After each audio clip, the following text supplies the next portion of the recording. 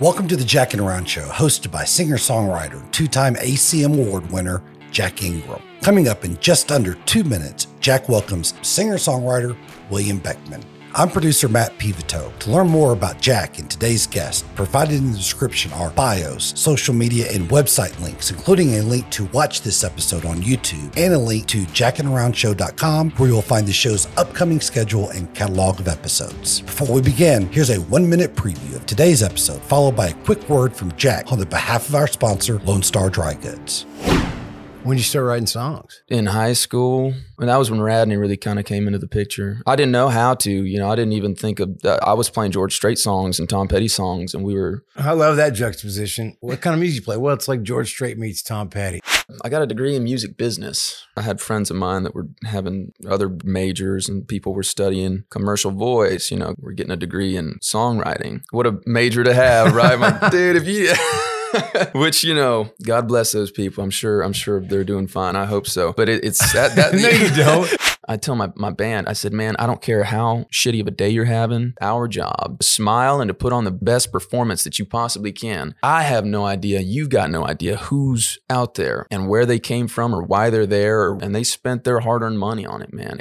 Before social media, what were the differences between then and now? Because I'm curious if I'm right or wrong. You're exactly right. And it's hard for guys like me because, man, I don't care what Mick Jagger had for breakfast. I don't want to know that he has spotted underwear. Jack and Around Show is presented by Lone Star Dry Goods, curated collection of handcrafted quality goods with a truly unique Americana vibe. Visit Lone Star Dry Goods in person, the world headquarters in the heart of downtown Abilene, Texas, and Willow Park, Texas, near Fort Worth. We're online at LoneStarDryGoods.com. What's up, man? Nothing. How you been, brother? Good to see you. Good to see you. You look good. What you been up to? Just working, trying to make a living. How is it working, man? It's good. Sure as hell beats last year and the year before that. What kind of gigs are you playing? We've been doing some headlining stuff, still doing some support slots and, some private things here and there, but it's been good, man. Who's booking you? Henry. Glasscock? Yeah. Randy set me up with him, so. I love him, though. He calls me once a week and we talk about it. And I met him when he was promoting shows in the Southeast with Pat.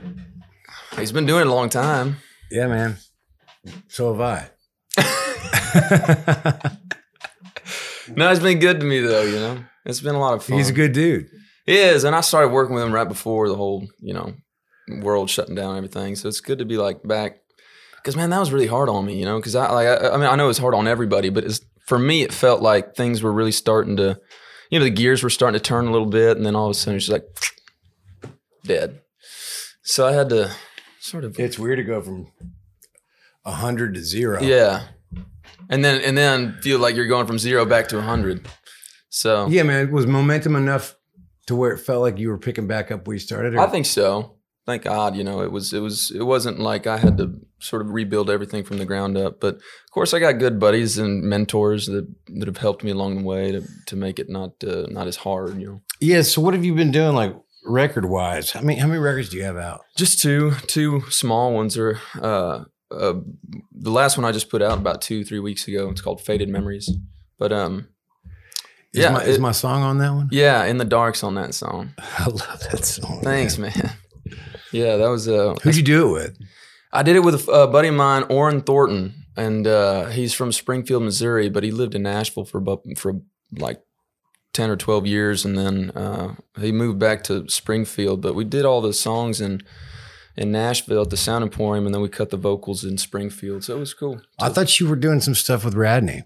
I did one song with him, and then I played all the acoustic guitar parts on the Randy Rogers Band record that Radney produced. So that's me playing the acoustic parts.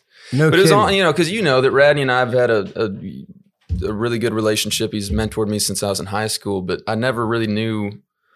It was the first time that I got to hang out with him in a studio, because our relationship was always kind of from a songwriting standpoint. So I'd send him songs, but hey man, this bridge is kind of weak, you need to change this, or you don't need that verse, you're saying the same thing twice. And so it was always kind of, we were always talking about songs, and I'd never really seen Radney work with a producer hat on. So it was really cool to get to to see him do that and to work with Randy too in the band. It was, of course, I was just playing acoustic guitar, so I wasn't saying anything or whatever. But it was nice to sort of be a Who all was playing on? Was it Randy's band? Yeah, Randy's band, the whole band. Ebo was playing guitar, and he's a super awesome guitar player. And yeah, it was awesome, man. But again, Radney's just been nothing but great to me, and an incredible teacher with songwriting and even just, business things. And how was he when you decided to go with Oren? Hey, he didn't mind at all because he's busy. He's busy working on a film and doing all. He's got his hands tied anyway, so I think it didn't bother him at all. Yeah. And I plan on working with him at some point in the future anyway, so it won't. I don't think it'll really matter all that much. So, what clubs are you playing? Like, where are you headlining stuff? This weekend we're playing Green Hall, which will be fun. First time headlining that. That'd be great. Yeah, it's sold out too, which is cool. There you go. It's weird because I do I guess you're very similar in the sense you'll do acoustic things, which I love because you get to tell stories and do the intimate songs. And when you play the clubs with the band, you kind of have to keep it more up tempo and keep it lively and that sort of thing. So it's a balance between doing that sort of thing. I'll play the Saxon pub, just me and my guitar. And that really, I think it's important to keep those chops up, just going out there with. Are things like the Saxon selling out for you too? Yeah. It's been a while since I played there, but I think we got something coming up there too. But when you invited me to do the Telluride Festival, that was awesome because playing those theaters is, like I said, so much fun for me. Because you start playing with a band long enough, you start to kind of forget how to do that. Yeah. Or maybe not forget, but you start to get a little bit more uncomfortable. Yeah, you lean on it. You of course. And so that's something that I'm always trying to keep, to maintain. When you're with the band, you play all the lead? No, I mean I play acoustic half of the set, and then I'll play a Strat. I play electric guitar. Mm-hmm. Now, man, I know that you're going to laugh when I ask this, but really, how old are you? 26. I had to think about that. 26, yeah. I guess I'll be 27 pretty soon. Well, the mustache helps you age a little bit. Yeah, you got to keep it a little scruffy. I can't grow anything right, man. If I could grow a beard, I would, but yeah, no, 26 years old. So you've been doing this since you were a kid. Tell me about your family. Didn't you come from a music family? No, not at all. Oh, you didn't? No, my dad's in the cattle business. He's a cattle trader. And they all still live in Del Rio. I got an older brother and a little sister. My older brother does what my dad does. So I'm the only one that plays music. Well, how'd you get into it? I started taking piano lessons when I was in middle school. And that lasted a couple years before I kind of got impatient with it. I guess I never liked being told what to do musically. I wanted to, I got into piano lessons because I wanted to learn how to play Hey Jude and stuff by the Beatles. You know what I mean? And then where I was doing and the reading was really fun, and I'm glad that I had somewhat of an education with it. I probably wouldn't be able to read much anymore. I'd have to really sit down and decipher what each note was. Yeah. But we were doing kind of more classical pieces, which you traditionally do when you're taking piano lessons and stuff. But I didn't like any of that. It's funny, man. That's how when I took a guitar class when I first got to college, I ran across the same thing. It was a classical guitar class, and I just thought I was going to learn how to play guitar. And it was single note pieces. Yeah, my piano recital. I played the Godfather. Isn't that funny? And I was probably 12 or 13. Guess what I played? What? Eye of the Tiger. Are you kidding? Dun, dun, dun, dun. Ba, dun, dun. Man, that's awesome. But that's how I got into music, and then I sort of taught myself how to play guitar. I had a buddy when I was maybe 14 or 15, maybe 16. I can't really remember. I had a buddy that was taking guitar lessons, and then he would sort of come home that day, and we'd hang out. It was, that summer. Can we throw this in the trash? And we would hang out, and he would sort of teach me what he learned that day. So I tell people I kind of had secondhand guitar lessons because he would go in the mornings, and then we'd hang out in the afternoons. And my brother played golf, So during the summers, my parents would drop us off at the country club. My brother would go play golf. I'd hang out by the pool or whatever. And my buddy's mom managed the clubhouse or whatever. And so he was always dropped off doing it. And he was like, hey, man, check this out. And, he had like a nylon string classical guitar. And he's like, he taught me how to play a G chord. And then I'd learn that. And then he taught me the D, and then A. And then we, start playing those 3 chords until we figure something out. And then so that's how I started playing music. And then the singing came a little bit later. It seems like I remember you talking about hanging out with some family that was a big music family down. Yeah. So in Del Rio, there's a family. They're very dear friends of mine, the Calderon family. And my buddy Jack and Ethan have a band of their own. They're 3 brothers. And their grandfather's, their great uncle, their grandfather's brother was Blondie Calderon, who played with Ray Price for the majority of his career, played with Willie Nelson. I mean, back in the early 60s. Mm-hmm. And and he was a piano player and kind of the band leader for Ray for a long time. And there's this big wall of fame at his restaurant. He has a restaurant called Memos in San Felipe and Del Rio. And it's cool. I mean, a lot of history there. Radney knew Blondie when he was alive really well. So were you just like the kid hanging around? I hung around them a lot because, like I said, I didn't come from a musical family. The idea of jamming with your brothers, it was just crazy to me. So I felt like I feel like I'm I'm such good friends with them. I feel like I was a part of the family too, because I could come over and plug my guitar in and jam out with them, and they always loved it because it's just music, new blood too. Exactly. So we did that, and then I joined another band there in Del Rio when we were in high school, and we played just a bunch of covers and stuff. Did you play golf or sports? No, my brother did, and I played a little bit of golf, but music was my thing, man. I got bit by it, by the bug at an early age, and I stuck with it. When did you start writing songs? Probably like late in high school. And that was when Radney really kind of came into the picture. I didn't know how to, I didn't even think of that. I was playing George Strait songs and Tom Petty songs, and we were, playing at the bars in Del Rio, trying to impress chicks, just like anybody else, right? Right. It was, I love that juxtaposition. What kind of music you play? Well, it's like George Strait meets Tom Petty.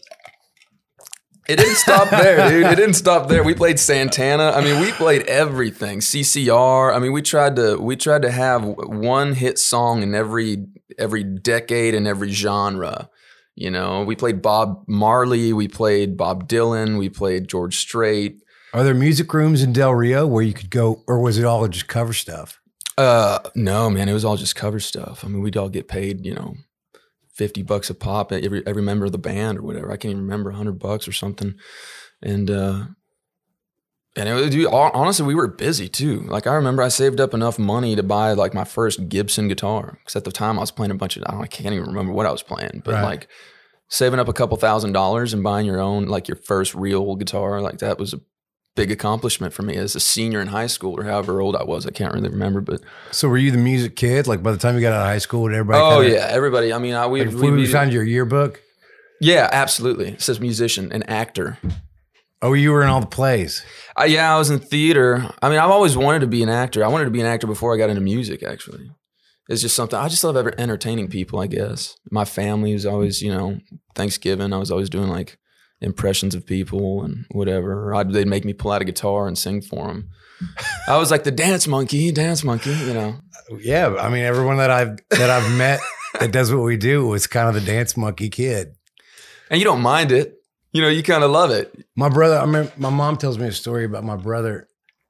I was playing Uncle Sam in the school, whatever the school deal was. You got to show me a picture of that. You had the beard and the whole thing. The whole bit. And top hat and the whole thing. The top hat, the beard around the ears coming down. I'm a Yankee Doodle. And my brother, who's 4 years older than me, looked at my mom. They're in the crowd. The whole school's there, the assembly. And he looks at her and goes, "Why do you make him do that?" And she's like, "He volunteers, man. He loves it. That's his deal." But yeah, was your brother like that with you? Like, what the hell? No. Is he older brother? He's my older brother. They all knew. I mean, they didn't care. And again, you know, what's kind of cool is like my parents, again, none of them played music, so they never got in the way. Yeah. They never told me how to, you know, because they didn't know anything about it. And they saw that I could actually play guitar and do, you know, sing a little bit. And then when I started writing, the songs sucked at first, but then, you know, every once in a while I was writing a good one. Yeah, what made you think about writing songs? It was Radney. Did he see you play, or was it family? Yeah, so the story goes, or what? the story goes, I guess I was a junior in high school. And one of my teachers, his name's John Wardlaw, very, very dear friend of the family's and my dad. And so it was kind of funny because John's he's a funny guy and he'd like pick on me, but because he knew my family so well, but he was also a teacher. So when I was in his class, I had to sort of, you know, treat him like a teacher and yes, sir, Mr. Wardlaw. And then when I was outside, like he'd pick on me and anything, but he grew up with Radney. So they were childhood buddies. Okay. So my teacher's childhood buddies with Radney. Radney comes to Del Rio for, I don't know, something. He was doing some kind of charity thing. Or was Radney kind of local hero? Oh, yeah. Del Rio for sure. Yeah, you know? that's great.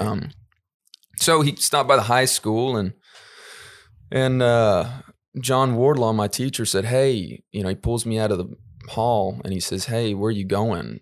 I was like, well, I got history class down the hall, you know, third period or whatever it was. And he's like, hey, well, Radney is in town. He's going to stop by my classroom. So I'm going to pull you out of class and come, you know, meet him.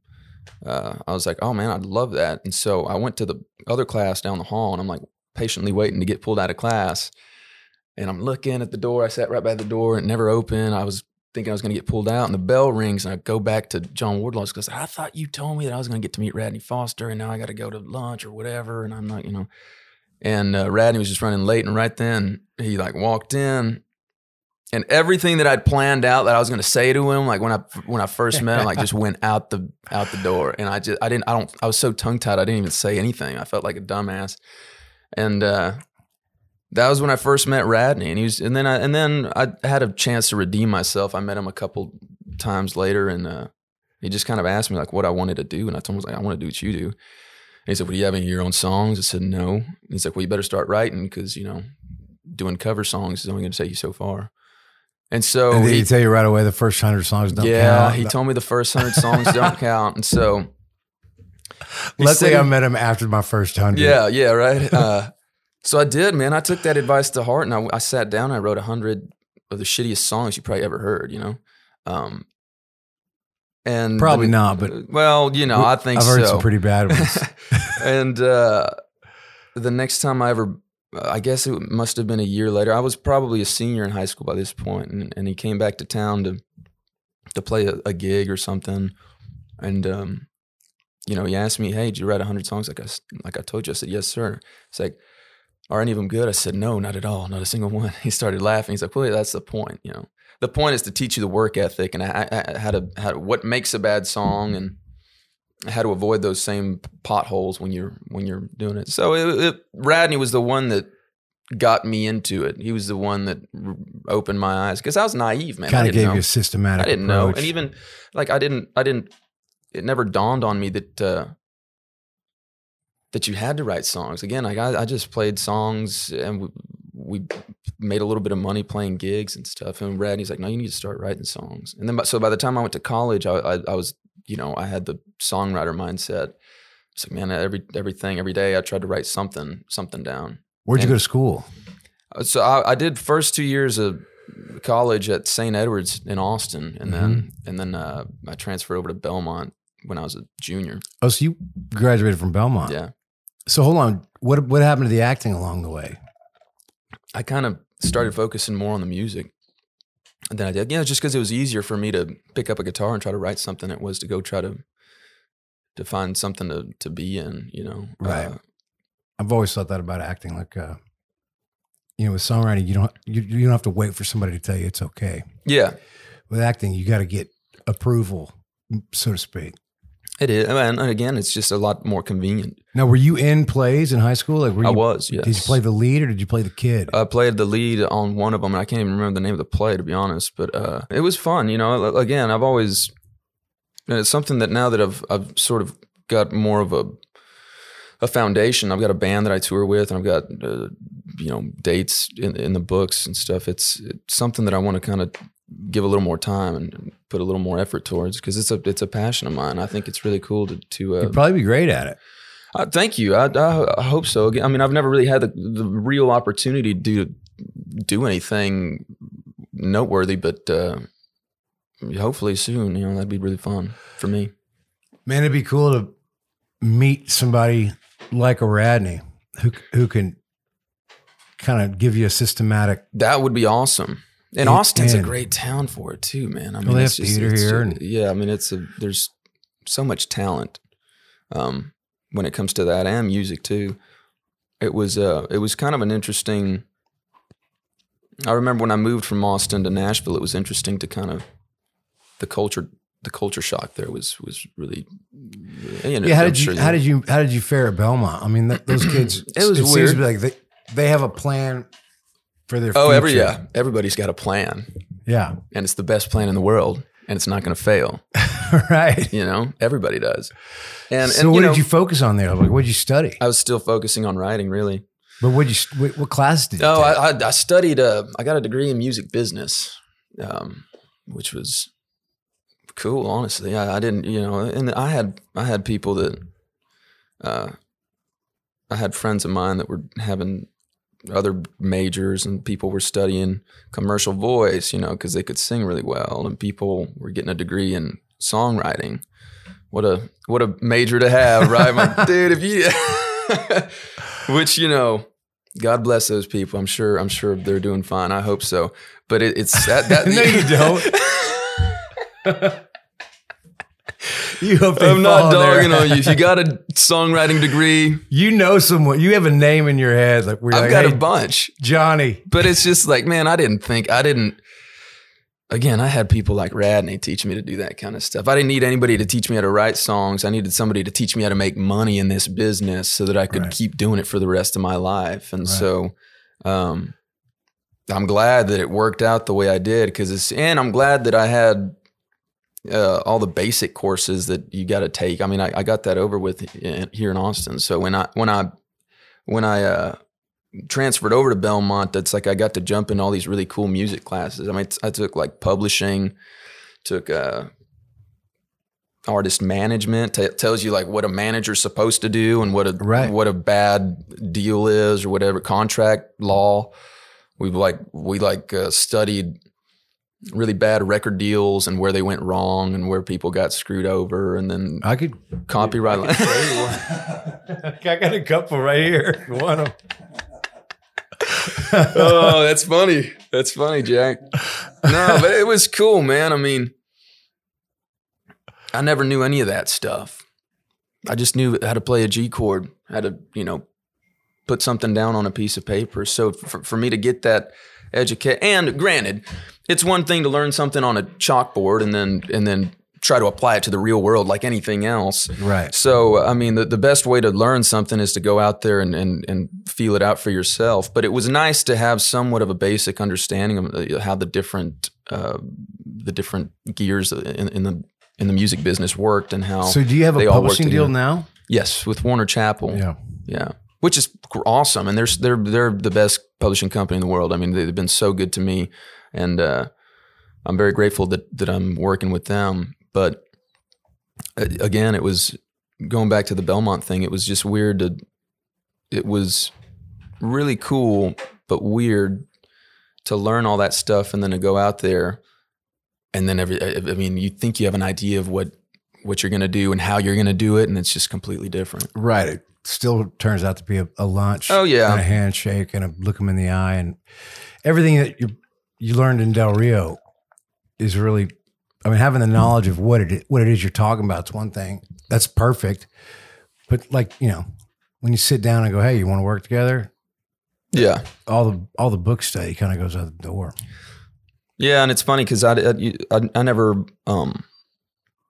my friends in college were all, especially there in Nashville, they all did completely different things than what I did. I was the only one that played country songs, and they thought it was like crazy to them, it was like, how are you doing that? Or how you sing like that? I was like, well, I don't know. I don't understand how you rap like that. Like, you know, they just go like, a lot of my friends were like hip hop artists and like R&B artists. And it's just a melting pot of talent. Are they still in it? Are they still doing it? Yeah, a lot of people still, and you know, like East Nashville's got a bunch of great like indie rock bands and stuff. You know, people think it's just all country music, and it's far from that. I mean, yeah, there's all kinds of stuff coming out of that town. So it was cool because I never felt any level of competitiveness. It was all my friends. We just were really cool and appreciative of what the other person did. You know, this is my buddy. He likes to smoke pot and he takes really badass pictures. You know, you ought to do a photo shoot with him. And this is my other friend, and you know, they're a graphic designer. And this is my other friend. He raps, and this is my other friend, and he makes beats and produces and stuff. And then they were all saying, "This is our friend. He sings, you know, Don Williams songs." Right, right, you know? And writes them too, man. And, and that was the thing, is like everybody, and a lot of the people were not from the South, and so to them, like, they didn't really know much about country music, you know, the traditional stuff at least. So it was cool, man. It was nice to have a group of friends that you know, could appreciate what you did. So when you left, what do you want? What do you want to do? I mean, besides just write songs, like when you picture yourself in 20 years. I mean, I want to tour. I want to play for people, and I want to have a kick-ass band and sing. I love singing, man. I love performing, entertaining. I love country music. I love what I call traditional pop, you know, the Rat Pack, Sinatra stuff. I mean, Sinatra's my hero, man. Mm-hmm. I mean, if I could, I'd just walk out there in a suit and tie and just croon for you all night, you know. And I could see myself maybe doing that, you know, at some point in my life, but it's complicated, honestly, if I'm being real with it. I mean, because I like so many different things, and sometimes it feels like there's not enough time in the day to do it all. But I just love performing. I love singing. I love meeting people, and that's the crazy thing too, is now that we're playing shows again. I mean, the weird part about going out there and headlining something or whatever, and it's just like meeting people after the gig, and like, what blows my mind is like sometimes people tell you how far they've traveled to come see. Yeah. Doesn't that trip you out, man? Yeah. I mean, I think I played at, I think I was playing at Cheatham Street or something, and this couple comes up to me after the gig and said, "Hey, we got a table over there. You mind coming and saying hello?" I said, "Not at all. I'd love to." I meet this table, and they all flew in from New York City to Austin and drove to San Marcos to come see me play. And I was like, y'all are nuts. Why would y'all do? Well, you never come to New York City to play. I was like, touche. You got me there. That's fantastic. But you know, it's like, and that's why I tell my guys, man, I tell my band, I said, man, I don't care how shitty of a day you're having. I don't care what's going on. When you go out there on stage, it's your job. It's our job to smile and to put on the best best performance that you possibly can. And afterwards, I mean, you can go back to being pissed off or upset about whatever it is that pissed you off that day.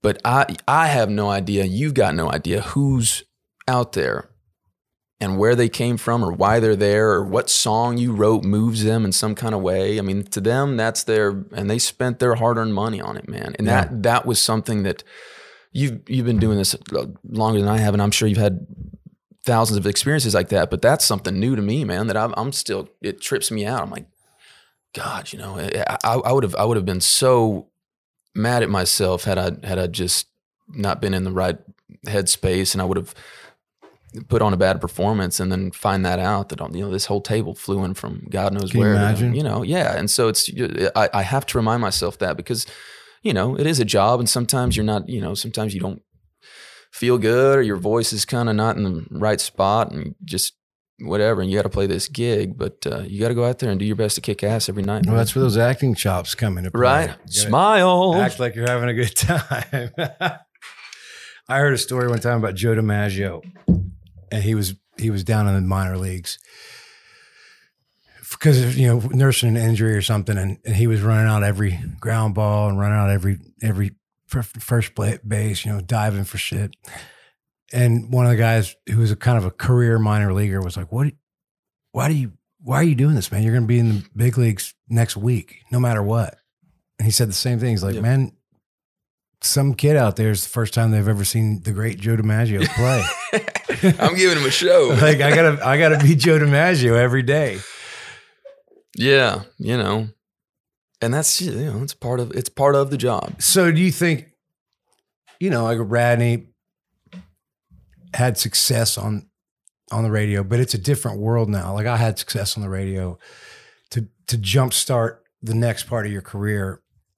But what does that look like for a 26-year-old kid, man? Man, like, it's do you have to have that kind of exposure, or what do you? Man, honestly, it feels like it's it's a lot of social media presence. It's absolutely crucial and necessary. And it's got its perks and it's got its bad things about it too. But TikTok is really, really big right now, which is cool, man. I mean, it's like a giant billboard, honestly. It's a giant marketing, and it's free too. Mm-hmm. It's not always the funnest thing to do, but yeah, I mean, it's definitely a way to get yourself out there.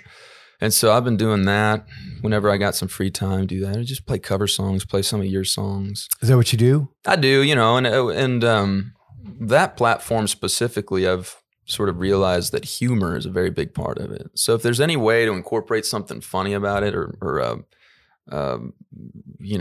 there's times where I'll take a song that's not country at all and just kind of make a real country spin on it, and people seem to freak out. It's funny or whatever. Just hearing you say that cracks me up. I mean, yeah, man. There's this talking about being funny. Yeah, it's hard.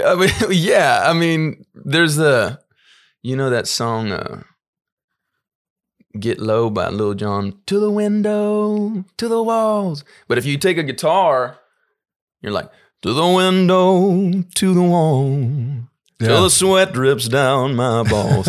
People are like, what? You take a song like that everybody knows and you make it super country, and like it's just, you spin something on its head like that, and that's the stuff that really kind of pops off on them. Right. I did that. What's the funny part about that thing is I played, I would do that just like as a party shtick, just to get a rise out of people. Yeah. I'd sing that song, to the window, to the wall. Somebody was recording me one time. I said, hey man, don't delete that. Like, don't put that up anywhere. I'm just goofing off, and the song's, inappropriate. I don't want you putting that out there. You're like, man, I'm sorry. And they deleted it, whatever. And the next day, I think I was playing the Nutty Brown opening up for Parker McCollum. And we were on his bus, and I was doing the same thing. I was singing that song, and he thought it was the funniest thing. He's like, hey, dude, let me record that. I was like, all right, but don't put it on Instagram. He's like, all right, I won't, I promise. And so I sing this Lil Jon song. And of course, Parker's like, dude, I really want to post this. I was like, you know what? Screw it. Like, you got a hell of a lot of followers, so I'm sure I'll gain some from it. And so he did. And then he tagged Lil Jon, and then Lil Jon reposted the thing, and the thing like blew up. So like, really? Yeah, there's still people at my gigs that tell me to play it. I'm like, no, I'm not going to play that. That's your biggest hit. I mean, yeah, right. Yeah, I peaked out too early. But you put that kind of stuff, going back to the TikTok thing, you put that kind of stuff out there. It's just it's funny. It's funny. It's something you've never seen before. Right. And so that's a big way that artists nowadays try to get their name out there. Of course, all the other platforms too, but where does your crooning desire, all these things that you have in your head that you want to do, mm-hmm. does that all fit under who you are as an artist, or do you feel like you don't want to confuse people? It's hard not to, but it does fit. I mean, to me, it does, because I can do those things. That's I can sit, I sing Sinatra songs. Right. I love singing George Strait songs. I love writing songs that are kind of in those veins or whatever. But it's hard. Sometimes you do have to stick to a certain thing, and especially if it starts working. Right. If that's what people want. Well, this is working. Well, yeah, it's going really. It is. It's going great. But But yeah, like I have conversations with people like Randy or people on my team. I'm like, well, I want to do this, I want to do that. And they're like, hey, chill out. Why don't you just focus on one thing at a time? I was like, I understand that, but there's only so much time in the day to try to do it. It's also coming from people that haven't seen you do it. Yeah. Or that's and when people try to put limitations on you like that, it kind of speaks more to their fears than yours. Yeah, it's, I think that I think there is a balance there, because I think that people can only take so many. But look at people, look at the Beatles and how they evolved over the years. Well, yeah, because it's about you being authentic no matter what. Yeah, exactly. How'd you meet Randy? I played an award show in Arlington. It was the radio award show that they do every year. Mm-hmm. And I got a chance to sing a song at the actual event, and he was there. Him and Wade, and who else was there? Fowler was there. I'm trying to think. Anyway, so I sang one song, and it went over really well. And afterwards, I was talking to somebody. What song was it?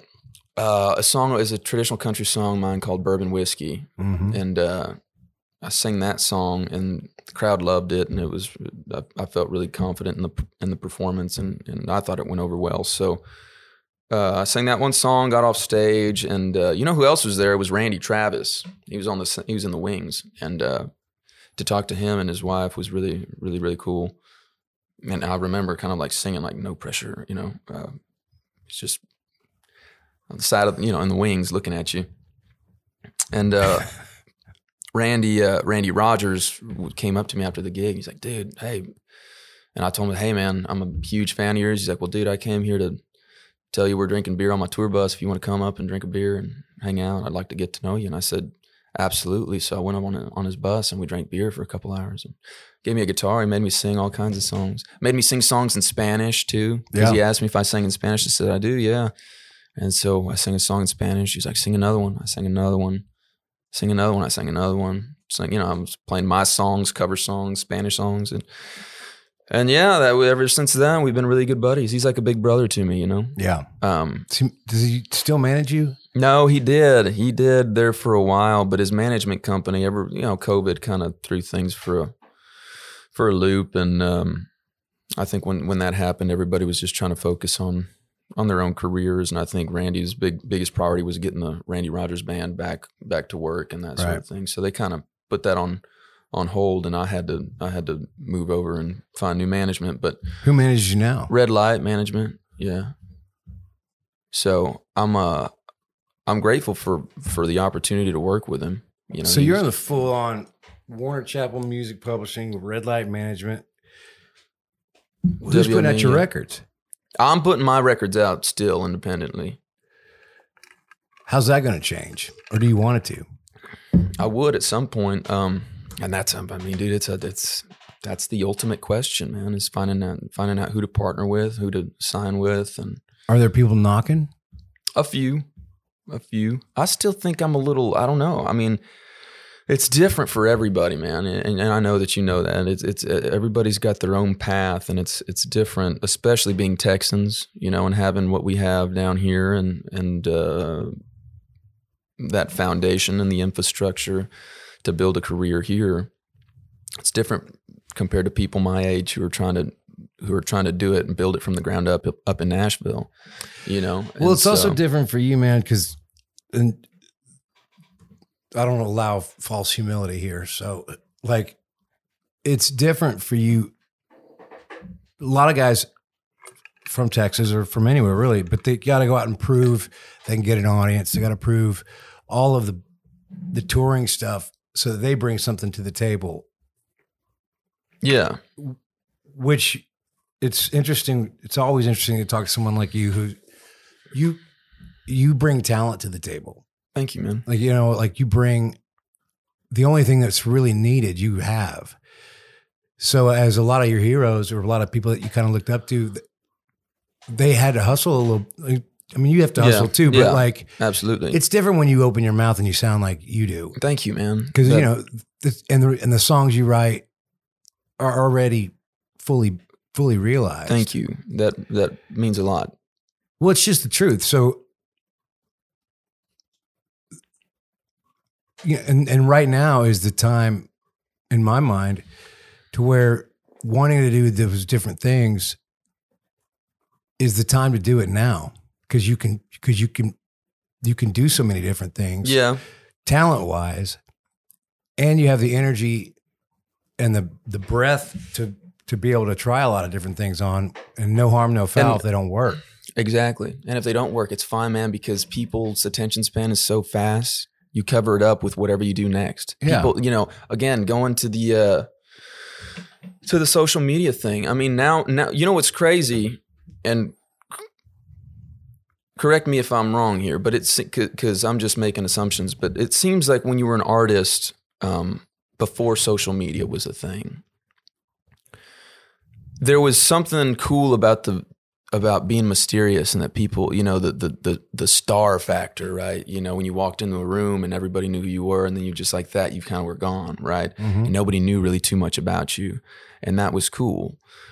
Now it's kind of the opposite. Now they encourage artists to be as open with their audience, and it's almost like your audience kind of wants to know what you know, they want to see what your real life is like, and they want to see the girls without makeup, because they're like, oh wow, they're just like us too. Wow, like you know, they kind of gravitate towards that, and it's compelling in some sort of weird way. Yeah, and so, you know, there's something. I think that vulnerability is really, really attractive to a lot of well, the is it fans. attractive to you?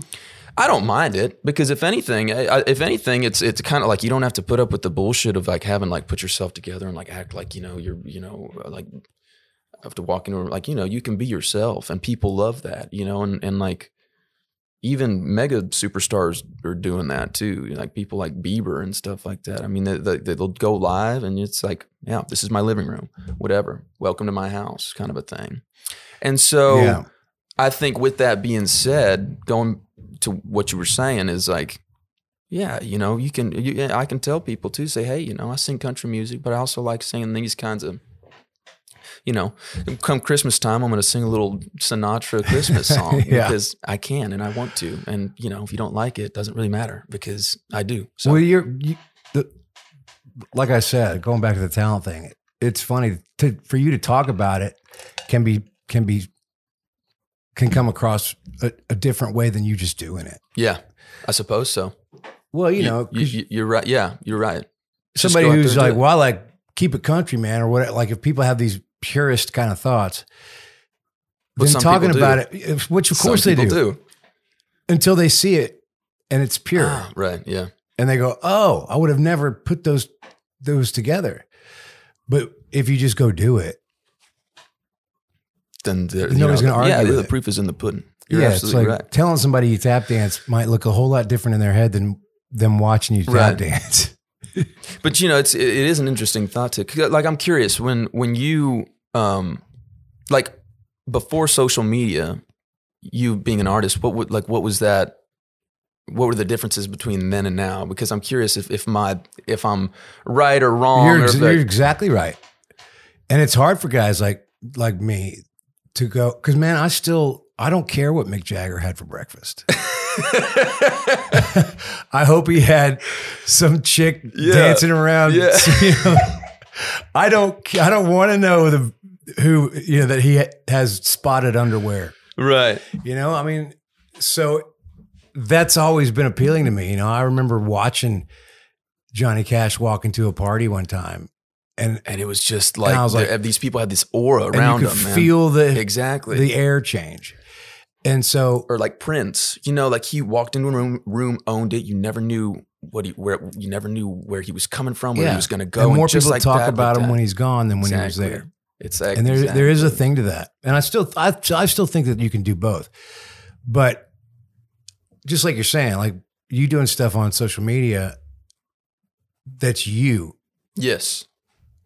That's the most important thing. Whatever platform it is, I just think that the mystique comes from the talent. and when you lay something down that may be off the wall, but it's for real, that only adds the mystique. If you're doing shit just to be funny, it usually comes off as, oh, he's trying to be it's funny. a shtick or whatever. Yeah. But when you're just real with it, then that's what it is, you know? But, you know, that being said, I still don't really give a shit what Mick Jagger does in his off time. I like the last year when he was going on tour, which is badass. I went and saw that, the Stones Really? on tour. That blows my mind, dude. But before that, like a year before, they showed him dancing in his studio. I remember that. And I didn't like it. Really? I mean, I love him and I thought it was cool that he's doing it. You just didn't like them putting that kind of I content want to out see him there? on stage Yeah. dancing like that. For real. Yeah, just go out there and Just do it. go out and do it. No, I totally understand what you're saying.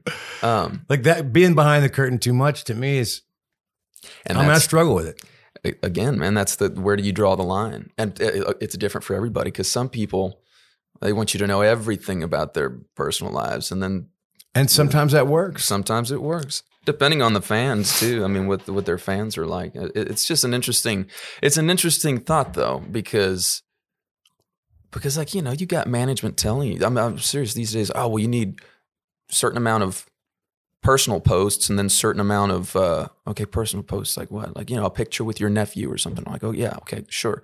You know, and that's the truth. Not that I don't love putting that kind of content out there because it is me and it's my life and it's something that I love. Yeah, it's cool. But there's the fact that there's an algorithm to it is what kind of bothers me, you know. It's like I feel like I'm doing the piano lessons again. Like I don't want you to tell me what I want. I want to do whatever the fuck I want to do. Like I'm, you know, it does. You know what I'm saying? Struggle's real. I mean, that kind of shit is real. I It's just like, want to play Hey Jude right on the piano. Shut up and let me play Hey Not Jude. the Godfather. Not Eye of the Tiger. I paid money to see that, man. You got to have it somewhere. I gotta have film. it somewhere. Miss Little was my teacher. She fired me because I didn't practice. So you're gonna come with us to Colorado in a couple of weeks. I'm excited about it, Telluride. man. I love Telluride so much. I've already been. It's probably this will be my maybe fourth time going. Radney's gonna be there. I know. I'm excited. Have you ever hung out with Chris Knight? No, I have not. He's great. Okay, I'm excited. Don't for be him. scared. No, I'm trying not to. That's one thing I've really loved about you from the beginning. You're not scared of people. I try not to.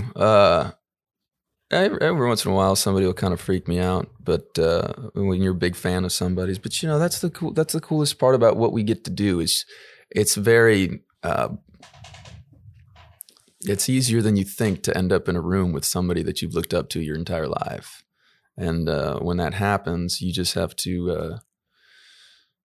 Just treat them like a normal person, like anybody else would want to be treated. And if you get the chance to show your appreciation for them, then go for it. But I always just try to smile and not talk too much, you know.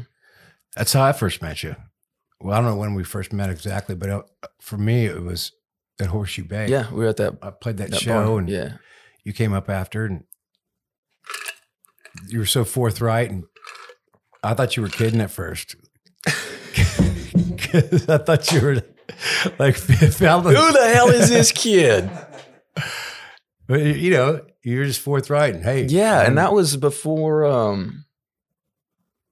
I mean, I guess that was before like I'd really gotten to be real tight with Randy. So at the time, I remember. I mean, I think that Radney was the only real person I knew in the business, and I remember what I was doing there in town. I was playing this really weird gig at what's that golf course there? Escondido. Escondido. I was playing there in the clubhouse and or there at the bar, honestly. But you know, it's one of those things where you find a lot of $100 bills in the tip jar, so you play whatever it is that they ask you to play. But that's what I was doing there, and I was staying. They got me a hotel room, and I just decided to have a little nightcap at the bar, and y'all walked in. Yeah. But again, I mean, I didn't bother you. I tried not to. I just You didn't bother me at all, but you did make an impression. I said hello and mentioned Radney and I's relationship and whatever, and then I kind of dipped out. But yeah, you know, the one that was it was like really, really hard to keep cool was George Strait. Whenever whenever, because he does that thing at his golf course every year, and it's a great cause, and I'm glad that they invite me. They keep inviting me back, but he's just he's like just the king of cool, dude. I bet he loves you, man. Well, and the fact that he'll show up and he knows my name, and that's awesome. But again, you just gotta. I couldn't imagine, man, like being somebody who 99.9% of the strangers that they meet just have bug eyes and just super starstruck, and you know what I mean? And so I try to avoid doing that kind of stuff or ever, my mom, bless her heart, she's like, every time I tell her I'm hanging out with somebody or whatever, she's like, did you get a picture? I was like, no, I couldn't prove it if I tried, I didn't get a picture. I'm not going to ask these people for a picture, but I hung out with them. We drank a beer or whatever. And then you just kind of learn that etiquette, I suppose. Sorry, I'm not to go down the list of every, I'm just, when you meet one of your heroes or when you're in the same room as them, it really kind of freaks you out. But you ever been to Arnold's Country Kitchen right off of 8th in Nashville? Yeah. It's one of my favorite restaurants ever. Yeah. And I tell this story on stage all the time, but John Prine would be there all the time. I mean, he'd probably eat there 3 times a week, but so would I. So I would see him all the time. I mean, I must have seen him 20 different times. And he'd walk in by himself. You always knew when he was there because he had the coolest, old black Cadillac with gold rims. And sometimes I'd walk in the place, he'd already be there. Sometimes I'd be there first and you'd see him walk in, always by himself. And he'd just read the newspaper and eat meatloaf or whatever was on the menu that day. And he'd sit in a corner booth and he would just sit there and nobody would ever talk to him. Nobody would ever go up to him. I think it was such a nonchalant thing at that point because he'd been doing that for probably decades at that point, Yeah. But, I just moved to Nashville and,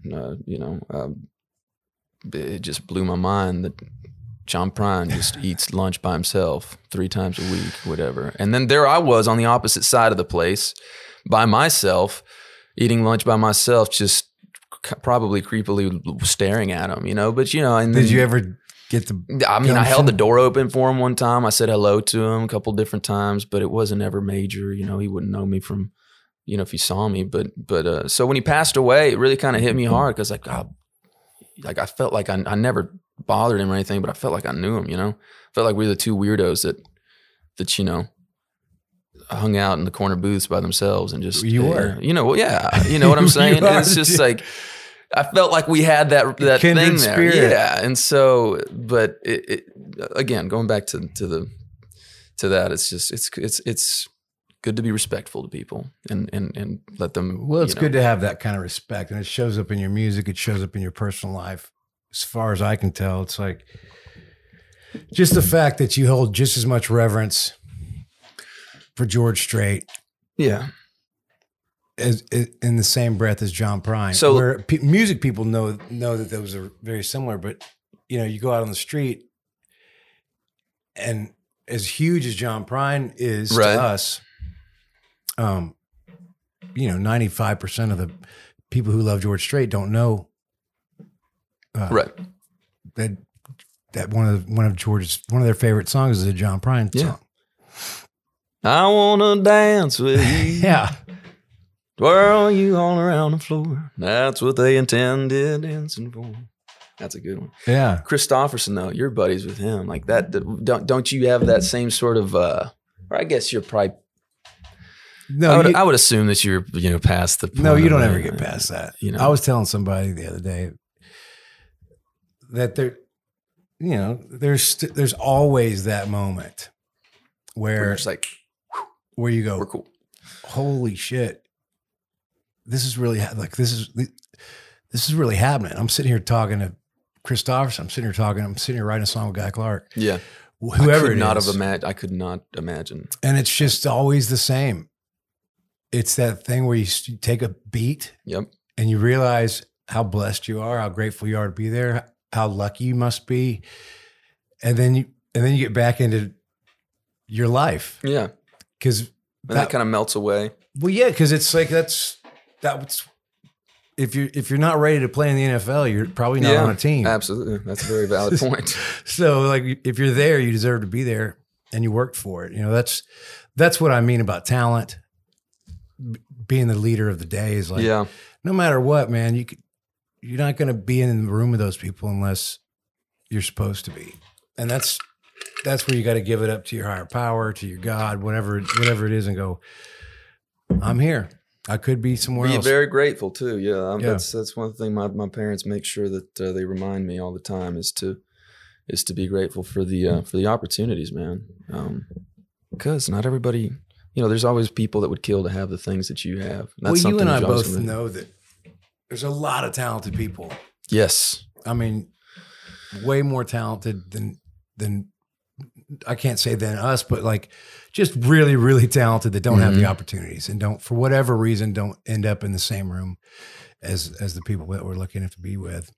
So. Absolutely. And there's people, And then there's no talent. I was about to say that and I stopped myself. I was about to say, and then there's people that you're like, how in the hell? That son of a bitch sucks. I could do that. No. Yeah. Well, man, it's funny. Here we are from the front end of your career.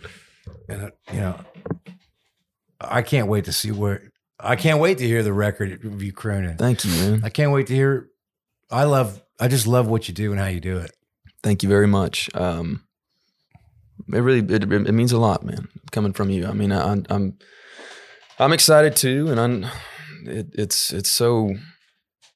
Again, man, it's just a blessing to be able to go out there and people are showing up to the gigs. I mean, that's all very new to me, because before I was actually playing and headlining stuff. I mean, I was just playing little coffee shops and smoky rundown bars, which is good. Everybody's got to start there, so that you can appreciate it once That's right. Once you're not doing it anymore. But and some people never go back except for the after party. Yeah. Dude, one of the funniest stories that I love that you tell is the story of Blaine's Pub in San Angelo, Texas. Because that just reminded me of that, Oh, Blaine. Oh, Blaine's, man. God, that's such a good story. But it's nice to be to feel like the hard work that you're putting in is paying off, and there's still a lot of work to be done, and there's still a lot of things that everybody wants to accomplish. But it's good, man, to feel very at peace and content with the way things are going, and that's kind of how I feel lately. Well, it feels that way being with you. Hey, I'll see you in a couple of weeks. Awesome, Tell you ride. Thank you, Jack. Thanks for being here, man. Dude, thank you for having me, man. And continue onward with grace, man. Thank you. You're fantastic. Thank you so much. How we do? If you enjoyed today's episode, do us a huge favor and hit that like, subscribe, and follow button and give us a nice big old 5-star review. Don't forget to visit jackandaroundshow.com where you will find the upcoming release schedule plus the back catalog of episodes. Thank you for tuning in.